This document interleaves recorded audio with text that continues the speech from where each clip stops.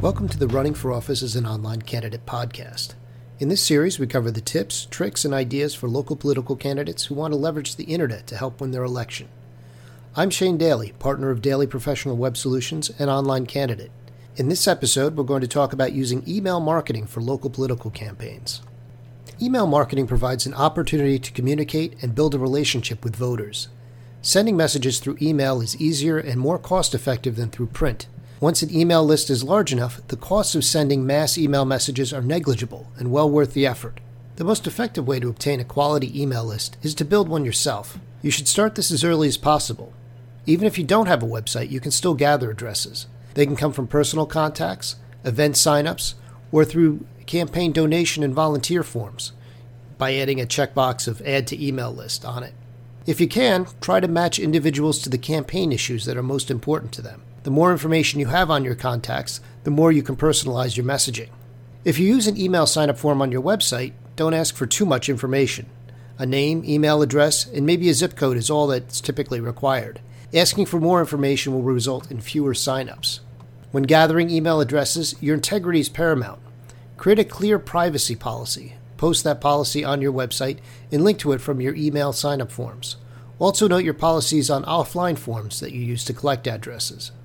Most legitimate email marketers use a double opt-in method for adding email subscribers. When a new subscriber signs up, a confirmation email is sent to verify that they want to be added to the list. The recipient must authenticate themselves by clicking a link in the confirmation message. Once this is done, the subscriber is added, and they'll receive future messages sent to the list. Double opt-in ensures that no one receives emails that they have not agreed to. Having double opt-in ensures that those who really want your messages will get them. It helps ensure a higher deliverability and open rate. Beware of paid email address lists. Many companies offering email lists for purchase are not scrupulous, and many addresses on the list have been bought or stolen. Though it is not recommended ever, it is possible to send bulk email through your own personal email accounts. There are multiple drawbacks to doing this. For example, if you use personal software to maintain your campaign email list, you must annually add or remove subscribers. This can become cumbersome as your list grows. Bulk sending email through personal email accounts or through personal email software may also be against both your ISP and your web host's terms of use. There are a range of email messaging services, from free, simple, and unsophisticated systems to more costly, complex systems that are customizable and allow for sophisticated user tracking and segmenting. Some email software scripts can be set up on your server, though that requires technical skills to configure. For smaller campaigns, free or low-cost solutions might be enough.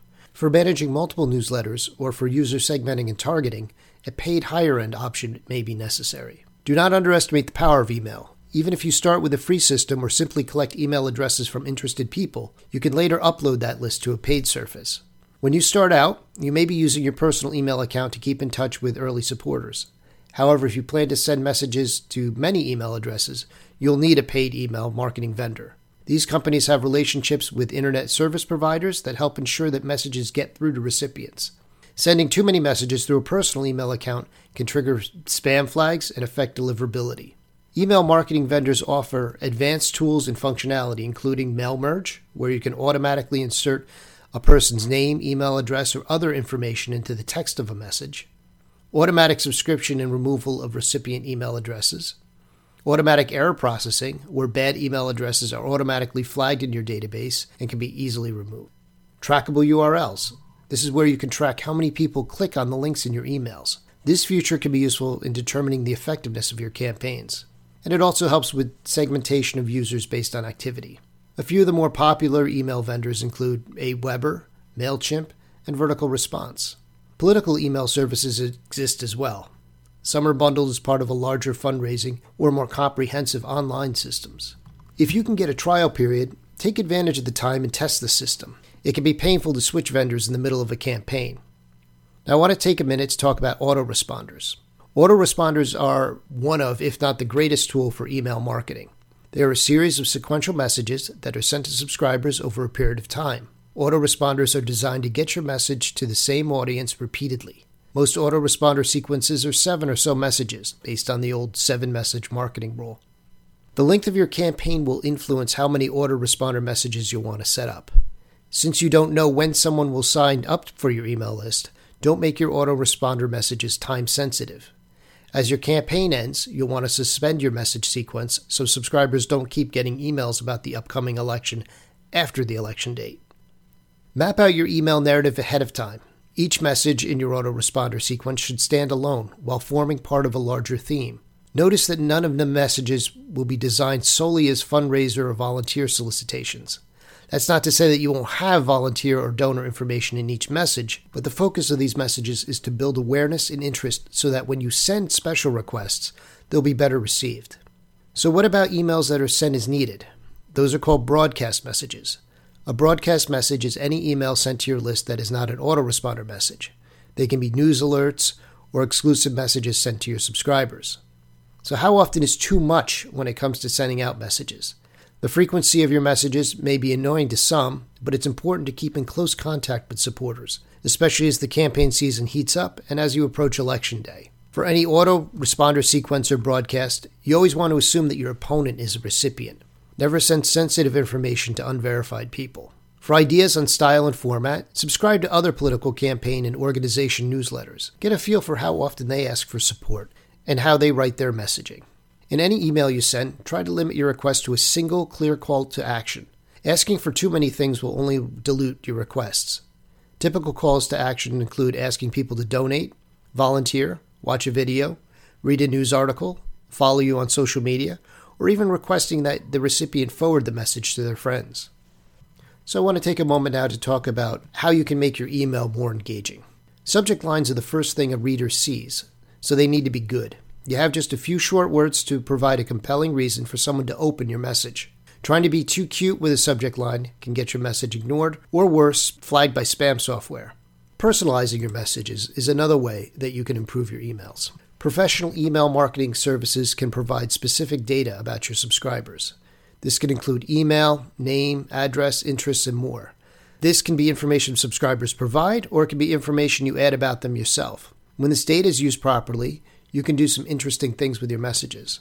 Adding a user's name into a message is the most common form of personalization. When the message is sent, bracketed information is replaced with the person's name.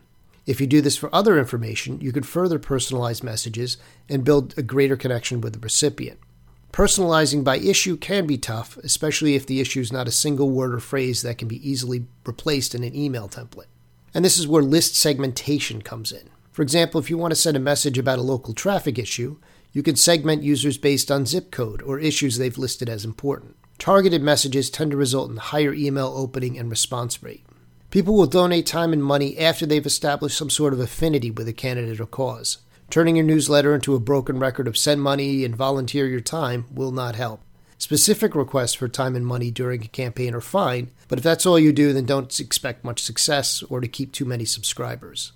For contribution requests, it should be made clear where the money's going. Common excuses for donation requests include new polling data that can be positive or negative, a real or perceived slight against the candidate by an opponent, something said or done by an opponent against someone else, to promote a new ad campaign, to fund a mailing, to close a polling or funding gap, and as a final run-up to Election Day. So now I want to switch topics to something that no one likes: spam. Spam mail, the stuff that clogs up your email inbox each and every day. The CAN-SPAM Act, signed into law in December 2003, established the first national standards for sending commercial email. Political spam often includes emails sent from or on behalf of a candidate for public office or in support of a political initiative or issue. These messages don't fall under the legal requirements of commercial email under the CAN-SPAM Act.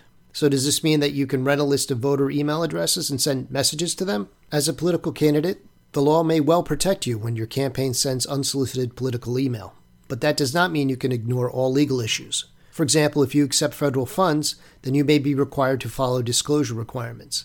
In addition, you can be held liable for spreading false or misleading information via email if that's your purpose. Spam is generally associated with scams and offensive products. Unsolicited political spam is probably just as unwelcome to the average voter, so we'll leave it at that. So how do you track your email success? Most email marketing vendors also provide analytic tools. Knowing how your subscribers are interacting with your emails will help you refine and improve your messaging. My advice is to subscribe to email lists from a variety of candidates. I recommend doing it from a dummy email account, though. See what they do right and wrong and learn from them. Thanks for listening. Make sure to visit our website at onlinecandidate.com, where you'll find articles, resources, and information about our campaign website services. If you like this podcast, you might want to check out our book, Running for Office as an Online Candidate, available on Amazon.com and OnlineCandidate.com.